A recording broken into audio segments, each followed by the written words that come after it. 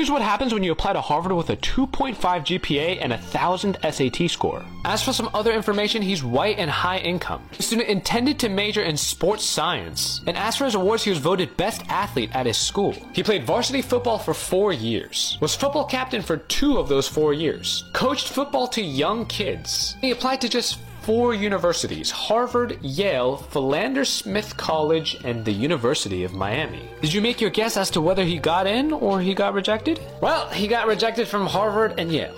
He was also rejected from Miami, but accepted to Philander Smith College, so there you go, 1 for 4. Now, this isn't to say that I haven't seen kids with like 2.0 GPAs get into Harvard.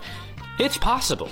As long as you're able to donate a small sum of $100 million written out to Harvard College, they theoretically are happy to invite you to be a part of the Harvard family in the name of prosperity and continued donations. So the game is very simple, ladies and gentlemen.